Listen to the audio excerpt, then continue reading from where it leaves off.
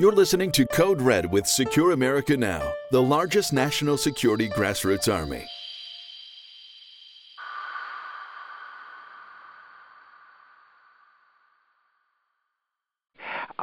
Today our guest is Raheem Kassam, author of No-Go Zones, How Sharia Law is Coming to a Neighborhood Near You. The book is available on Amazon.com, and I agree with Sean Hannity, who calls it, quote, a must-read. This is a fantastic book, and I urge everyone to read it. Raheem is a political activist, he's a journalist, he's an author, and he gives us perspective on radicalization and extremism in our society from both sides of the Atlantic, both from London as well as the United States. So welcome, Raheem, and tell us, what are you up to these days? Well, thank you very much for having me, Alan. It won't come as a particularly incredible insight if I say, I believe that the fates of the United States and the United Kingdom, which is where I was born and raised, are to be, inextricably intertwined, and that's why I wrote the book. I saw that there was a lot of negation of the idea of no-go zones out there. There was a lot of fake news, I think, as this president calls it, going on from CNN and all those chaps about what's really going on in neighborhoods, in communities around Europe and indeed the United Kingdom. And I started to see some of those things happening here in the United States too, traveling around, doing the research for that book. So really, to answer your question, at this point in time, building off the back of that, building more information, more data, looking at particular places that have meaning to me, like London, where I was born and spent 29 years of my life, and what London looks like under this Muslim mayor, Sadiq Khan, how he has, as I told Sky News recently, turned London into an S-hole, again, to quote the president. So that's where we are at the moment. I feel like we are gaining some traction in our arguments. I rely heavily on statistics, on data, real facts, as opposed to carefully concocted arguments that we hear from the sort of multiculturalist left. I hope that answers your question. Yes, you did, and let me take it a bit further. When I met you, you were involved with the students' rights movement in the UK, and you were challenging radicals on campus, and I would like you to tell us your impressions of what is going on campuses, both in the UK and the United States, where you have spoken on campuses, and just give us a general feel of the radicalization, which includes issues like the right to speak. There are attempts being made, some of them violent, to stop people who, for example, support the State of Israel or the United States, or even mention the name Donald Trump from speaking. What is your take on that group of issues? Yeah, we started this group called Student Rights with an intentionally sort of fluffy sounding name to attract people to the idea that actually campuses were becoming or continuing, but in a sort of exponential sense, to be hotbeds of radicalization. Now, obviously, both the United Kingdom and the United States have a vast amount of experience in these areas as it pertains to liberalism. But what we saw was the sort of confluence of the liberal left and Islamic extremists running roughshod on campuses, dictating who could speak, where they could speak, when they could speak. As you say, putting up barriers to people whose views they didn't want expressed or even challenged, quite frankly, because they thought they'd lose those arguments. on campuses. So we started to show where the discrepancies were. We were successful in that, we deemed ourselves a pressure group. We were successful in showing these discrepancies and these hypocrisies over the course of a couple of years of running that organization, and it's still running to this day. And I personally came at it from a pretty interesting perspective. My name is Raheem Kassam. I was raised in a Muslim family. I know what it's like to grow up with and in Islam.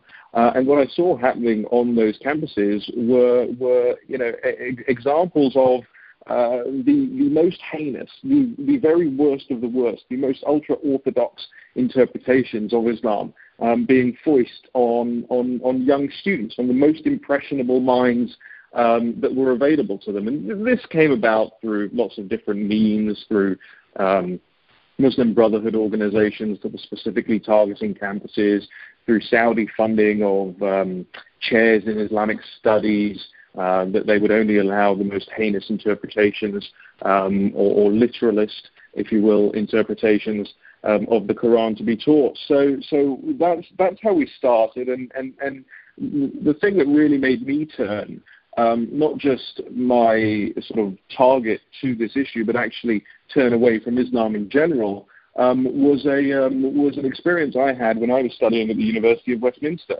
I mean, this is the university that gave rise to Jihadi John, Muhammad Emwazi, who was just 2 years below me. This is the famous Islamic State executioner, I believe the late Islamic State executioner. And just 2 years below me at university, and this is while I was blowing whistles on campus about what was going on to the student union, to these societies. And I was once, as a practicing Muslim, asked by members of the Islamic Society at Westminster University to go to an Islamic Society meeting. They said, brother, you can't be a proper Muslim if you don't come to our events. And like I say, the most impressionable minds, and I was one of them. And so I decided, okay, I'll go along to this meeting. It'll shut them up. It'll get them off my back, so on and so forth. And I remember as I was going up the steps of the little Titchfield Street campus in the University of Westminster, a bunch of, I think it was 3 or 4 guys came down the stairs towards me, and they said, brother, you don't want to go into that meeting. They were talking about the Islamic Society meeting. I said, why not? I promised them I'd go. And they said, well, they're showing videos of 9/11 and cheering and clapping. And I remember in that moment sort of turning on my heel, walking down the street, running after my friend Richard, who had informed me that he was going to the pub and he'd see me after the meeting. And I said, Richard, I'm not going to go to this meeting. I'll come to the pub. And the joke I often deploy is, and I've never left since. But it's sort of true in the sense that, your worldview changed. My worldview in those moments inextricably changed. What was once seen to me as, my people who I owed something to, I realized that there was a massive, massive problem in that wider community, and that something needed to be done. And, the next year or year and a half later, we founded Student Rights and had a great amount of success in highlighting what was going on. The same thing's happening here in the United States, Alan.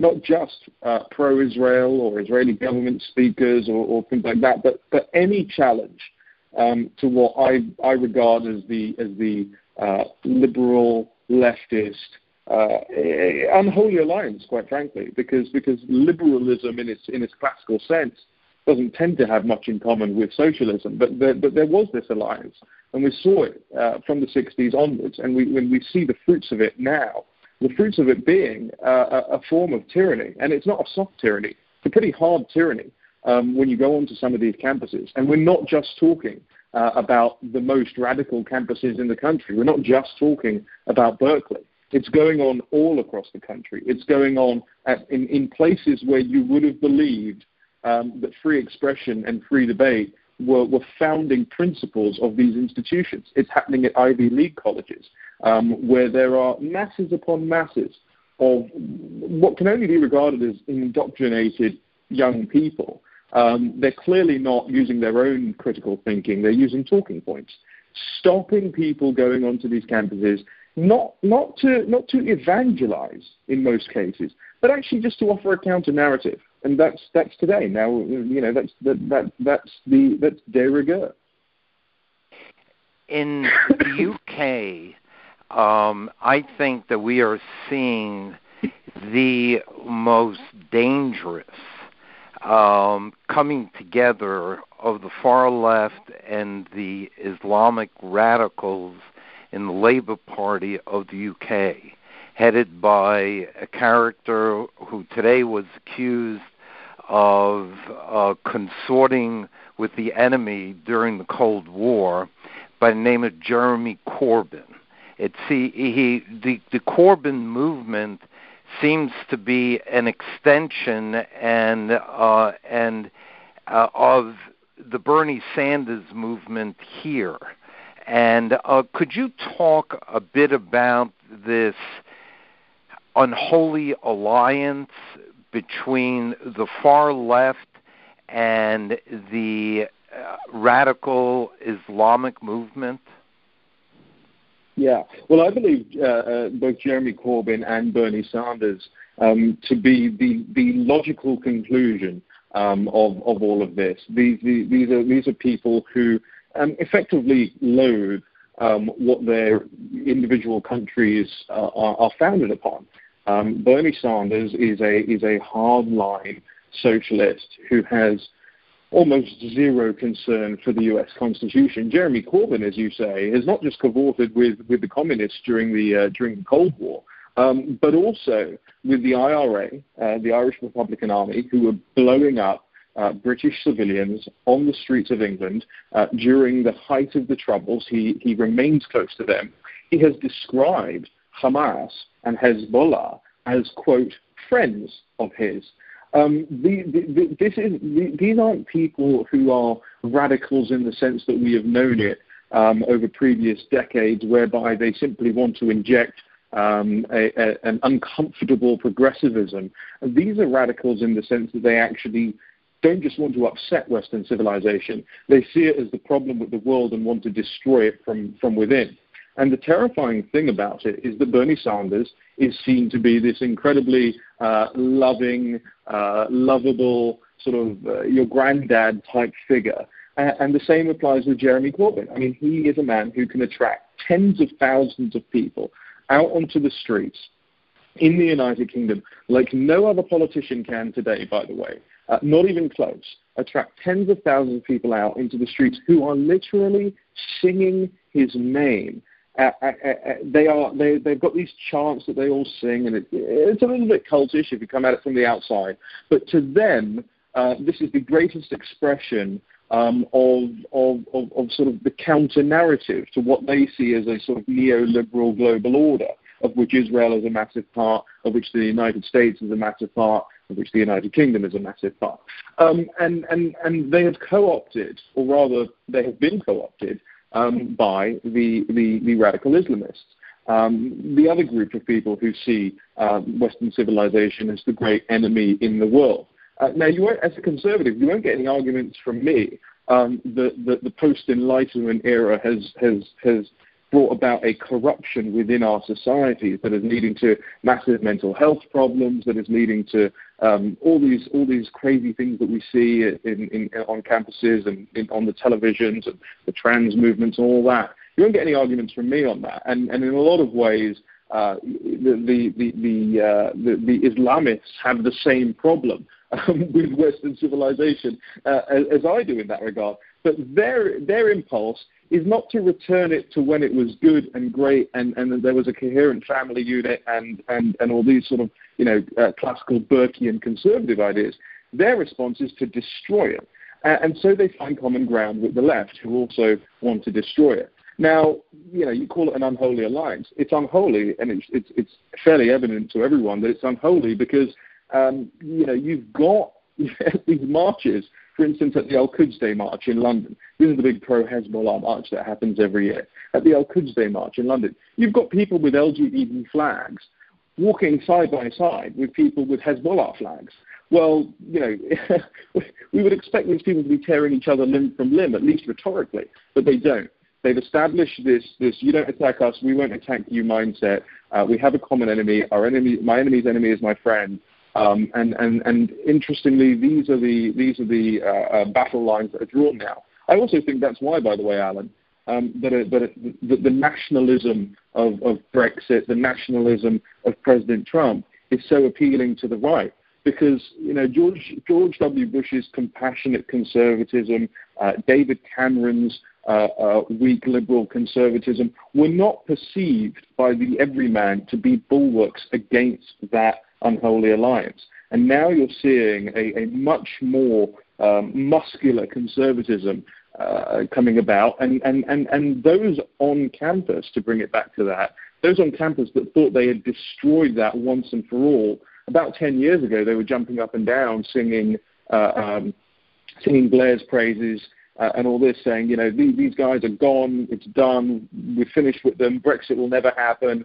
They are now in complete disarray, and that disarray is sort of akin to them being a wounded animal, and that's why you're seeing such graven lashings out all across the Western world at the moment, predominantly, again, coming from the left. What is it? Are there specific recommendations that you would make to people in positions of power, both elected officials as well as presidents of universities, that they can do to combat this extremism and radicalism? Well, awareness is one of the things. People are very surprised when we talk about, they're quite happy for it to be happening at Berkeley or for the London School of Economics to have this problem. They don't think it's a problem right across the country. And in a lot of cases, they don't think it's a problem right across the country because their kids who are at universities, probably, in the fraternity or in the sports teams, don't really come across this heinous level of political activism that's going on there. So it never gets relayed to the parents or the grandparents who are underpinning UK and US universities through their taxes and through private funding of these places. There was an incident a couple of weeks ago where this conservative politician in the United Kingdom, Jacob Rees-Mogg, was speaking at the University of West England, just outside Bristol, which is, for those that don't know, near Wales. And he is a very softly spoken character. He's a very posh person. He doesn't raise his voice. He's simply a backbench Conservative member of Parliament. Halfway through his speech, a group of Antifa protesters burst in. I think there were about 6 of them, started to shout him down. And his first instinct was to march away from the lectern, up the stairs, and confront them face to face and say, right, what's the problem? Let's have the debate. That went viral. I mean, super viral. Must have had over 20 million views across the social media after we put the video out. And that really brought to people's mind, oh, wait, this isn't just happening at the London School of Economics. If this could happen at the tiny little University of West England, it's probably happening all over the place, and it just isn't covered. So one of the things I would say is, to President Trump, for instance, go to a university tour.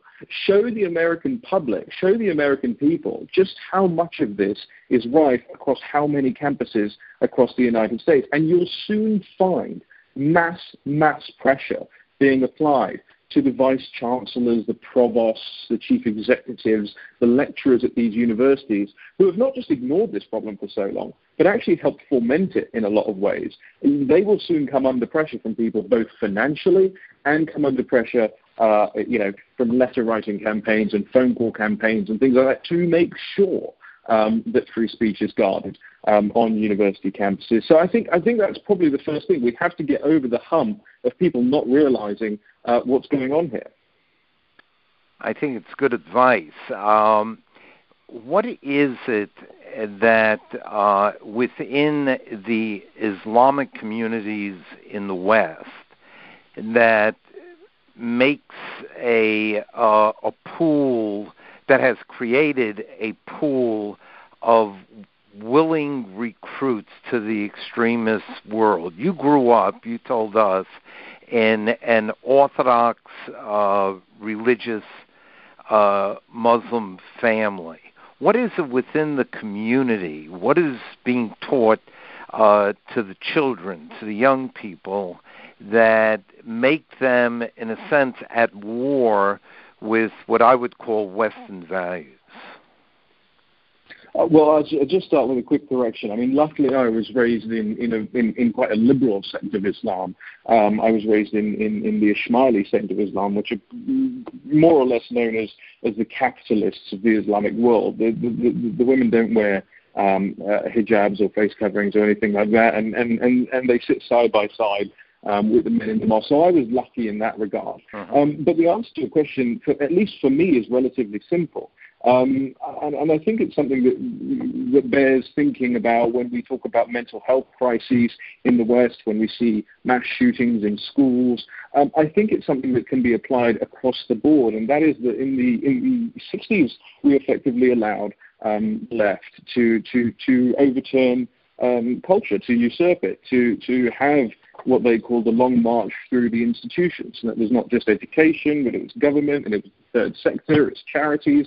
And we're seeing the fruits of all of that today. We're seeing it in the Oxfam prostitution scandal. We see it of course, in these universities. We see it in government. What we have come to know as the quote-unquote deep state is really just a bunch of leftists, socialists, Obama holdovers, that sort of thing, clinging on to their positions because they know what it means to let go of the reins of power. The answer to why Muslims in the West are so easily corrupted by, and I really do think it is easy, by the way, so easily corrupted by the sort of the Wahhabist forces that are either on their campuses or in their mosques, is that the West isn't actually giving them anything to hold on to. It isn't giving them a sense of identity. It isn't giving them a sense of culture. I always say in arguments with people about this, I always say, well, don't you understand that social conservatism is more attractive than transgenderism to these people? It is. It fundamentally is. It is to most people, let alone people who are raised in religious families. And so as we let go of traditional values, it creates a vacuum. It creates a cultural vacuum, an identity vacuum, an educational vacuum, and that vacuum is filled pretty quickly by radical Islam. I mean, even Richard Dawkins, an avowed atheist or anti-theist, has talked about Christianity being a bulwark against something worse, and what he meant was radical Islam. So when you have a situation where a significant number, I think 40% of 16 to 24-year-olds in the United Kingdom say that they want Sharia law, so that they endorse the idea of suicide bombing, so they wouldn't rat out one of their friends, colleagues, or family members for planning a terrorist attack. I think that's entirely predictable, and it seems to shock people still that that's the case, and it's sort of why, in part, I wrote the book that has all of this data in it, because the idea that we're still shocked that if you create a vacuum, something else would fill it. Well, I think, as the popular British parliamentarian Enoch Powell once said, we have witnessed a nation heaping up its own funeral pyre now for decades, and I don't see why we're surprised by what's come off the back of it. Yeah, unfortunately, those who speak out and tell the truth often become the targets, and which has a chilling effect on the number of people willing to criticize the reality. And I think that one of the most important things that occurred with the election of Donald Trump is that whether you like him, you don't like him, there are very few people who would say that he's not telling you the way he sees it. And he is at war with what he calls political correctness. And let's tell the truth, and let the chips fall where they may. But it's most important that we tell the truth. I think that one of the things that Trump did that may have long-term very positive impact is when he spoke to over 70 religious figures of the Muslim world when he went to Saudi Arabia. And he didn't just speak to them, but he told them that they had better get their religion under control and stop feeding radicalism, or he would do it for them.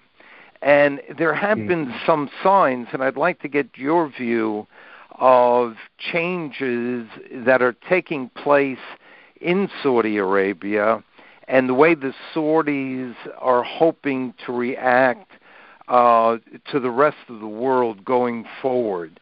Do you have hope that there are changes that can impact, coming out of Saudi Arabia, that can impact the Muslim world in the West? I mean, your audience will be almost as familiar with this, if not more than I am, but the geopolitical and geostrategic way that the Saudis and the Chinese and all these guys think are not in 4 or 8 year election cycles, as unfortunately we do in the West. They deal with this sort of stuff on a 30, 40, 50-year basis. The Chinese have long-term plans that they agree upon and aim towards for the next 50 years, and the Saudis are very much the same. I don't believe that there was a shred of truth in what they were saying when, as you say, President Trump told them to get their act together, and for all intents and purposes, they turned around and said, "Oh yes, absolutely. We're gonna start up this counter-radicalization center and start fidgeting around the edges, tinkering around the edges with some of the things that we do ourselves and that we export." I don't think there was a shred of truth in that. It will require the West to have muscular conservatives at the helm for the next 50 years to see through what President Trump began on that trip. And I mean, that was really the very, very beginning of trying to get these people to see that not only in our lifetimes, at least in my lifetime, we are going to see a massive shift of power away from the Middle East, the carrot that they've dangled above our heads for so long in the sense of energy dependence will no longer be a carrot that they can sort of freely take away. We have now the United States being far more energy independent. You're going to have the same thing across Europe as the shale gas sort of initiatives take off across there. So I think, the Saudis are being pragmatic about it, but their instincts, their theological instincts, are still to export, and they will never change, are still to export a version, a particularly, as I say, heinous version, literalist interpretation of the Quran, whose only end goal, primary and really only end goal, is the dominance of the world. I mean, it's written quite clearly in the Quran. There's no ifs or buts about it. The Quran doesn't say, "Oh well, we'll take over what we can and we'll leave the rest to the kuffar." It doesn't say that. It says we are going. This is the religion that will dominate the world. Sharia law will dominate the world, and that is the end goal. So I don't put much faith in one meeting, in one sort of experience that President Trump had over there. Having said that, I think at home as well for Americans, this administration hasn't gone nearly far enough in tackling radical Islam in the United States. I mean, we talked about, in advance of the election, on November 8, 2016, we talked about a proscription of the Muslim Brotherhood in the United States. We know we have, and I say this from here in Washington, D.C., we know we have, operating at the very highest levels of the charitable sector, of pressure groups, and of government, Muslim Brotherhood operatives, Muslim Brotherhood representatives from the Council on American Islamic Relations, all of this. We know it exists. Documentation is there. The FBI has done its investigations. The British government did a huge investigation into the Muslim Brotherhood that still, by the way, hasn't been released 3 years after the report was concluded. We know all of this, and yet this administration has made no progress in that area. And my greatest fear is that as we move into the midterms at the end of this year, that post those midterm elections, it will no longer be possible for this administration. If they lose control of the House or of the Senate or of both, God forbid, then you will have no form of recourse in this area for the next couple of years. So I think they need to get it done this side of November, but I'm not seeing any movement that way. When you made reference, when I asked you, when you were answering my question about what you're up to these days, to a dust-up that you had, I believe, on Sky News, and which led to, if I'm correct, a banning of you on Twitter. Did you have some sort of Twitter experience that our audience would be interested in? Well, this is the other area in which there is an emerging, if not already concreted, monopoly in the realms of speech. You're right.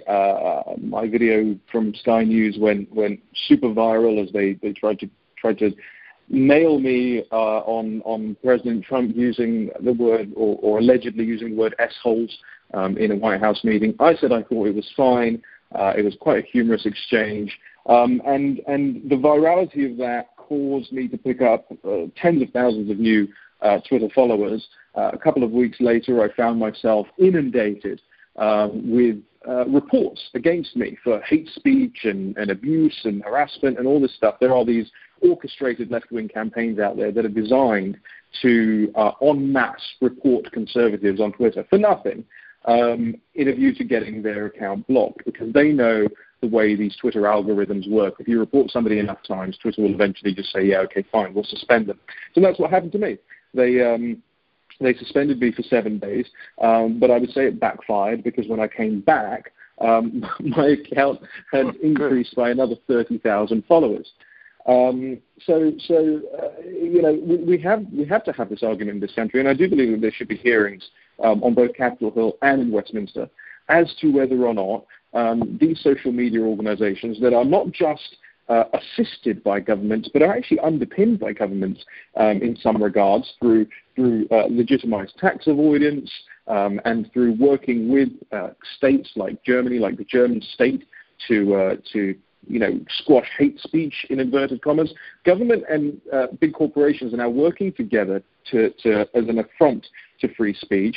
So this is no longer a free market. This is a state-backed monopoly or oligopoly that we're seeing, and I believe them to be public utilities. And I realize that's a very uncomfortable argument for somebody to make in the United States, where property rights and where the free market is a form of, it's sort of deified in a way. But I'm afraid that they are public utilities. They do dominate these spaces. They are monopolies, and that conversation needs to be had, especially if they're getting into the realms of influencing elections, which they manifestly are if they shut down conservative voices. I mean, they're not just shutting down conservative voices. They're shutting down candidates, conservative Republican candidates. They're closing their accounts. And so they're by their very nature, putting their finger on the scales for the political left. And that argument needs to be had out.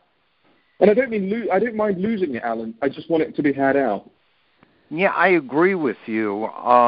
The monopoly that is being created, into large part, has been created, whether it's Facebook and Twitter, a few giant corporations that have ended up being the editors, that have ended up being the judges as to what you can say, what you can hear, what you can read, is a very dangerous situation that to free speech, and it should in fact be addressed, and there should be not only a discussion but action taken so that these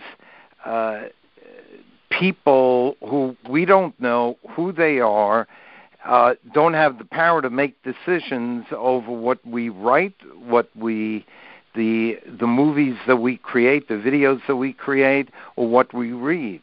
And now I'm going to give you a blanket invitation that any time they try to shut you down, you can come here. We will host you, whether we agree with you or not. We will help get your word out there. And I want to thank you for spending time with us. I think we covered quite a bit of ground. You were very enlightening. We've been speaking to Raheem Kassam, who is author of a must-read book called No-Go Zones, How Sharia Law is Coming to a Neighborhood Near You. Thank you, Rahim, and we look forward to having another conversation. Thank you for listening to Code Red with Secure America Now. We are the largest national security digital platform in the nation, dedicated to bringing critical security issues to the forefront of the American debate. For more information, visit our website at www.secureamericanow.org.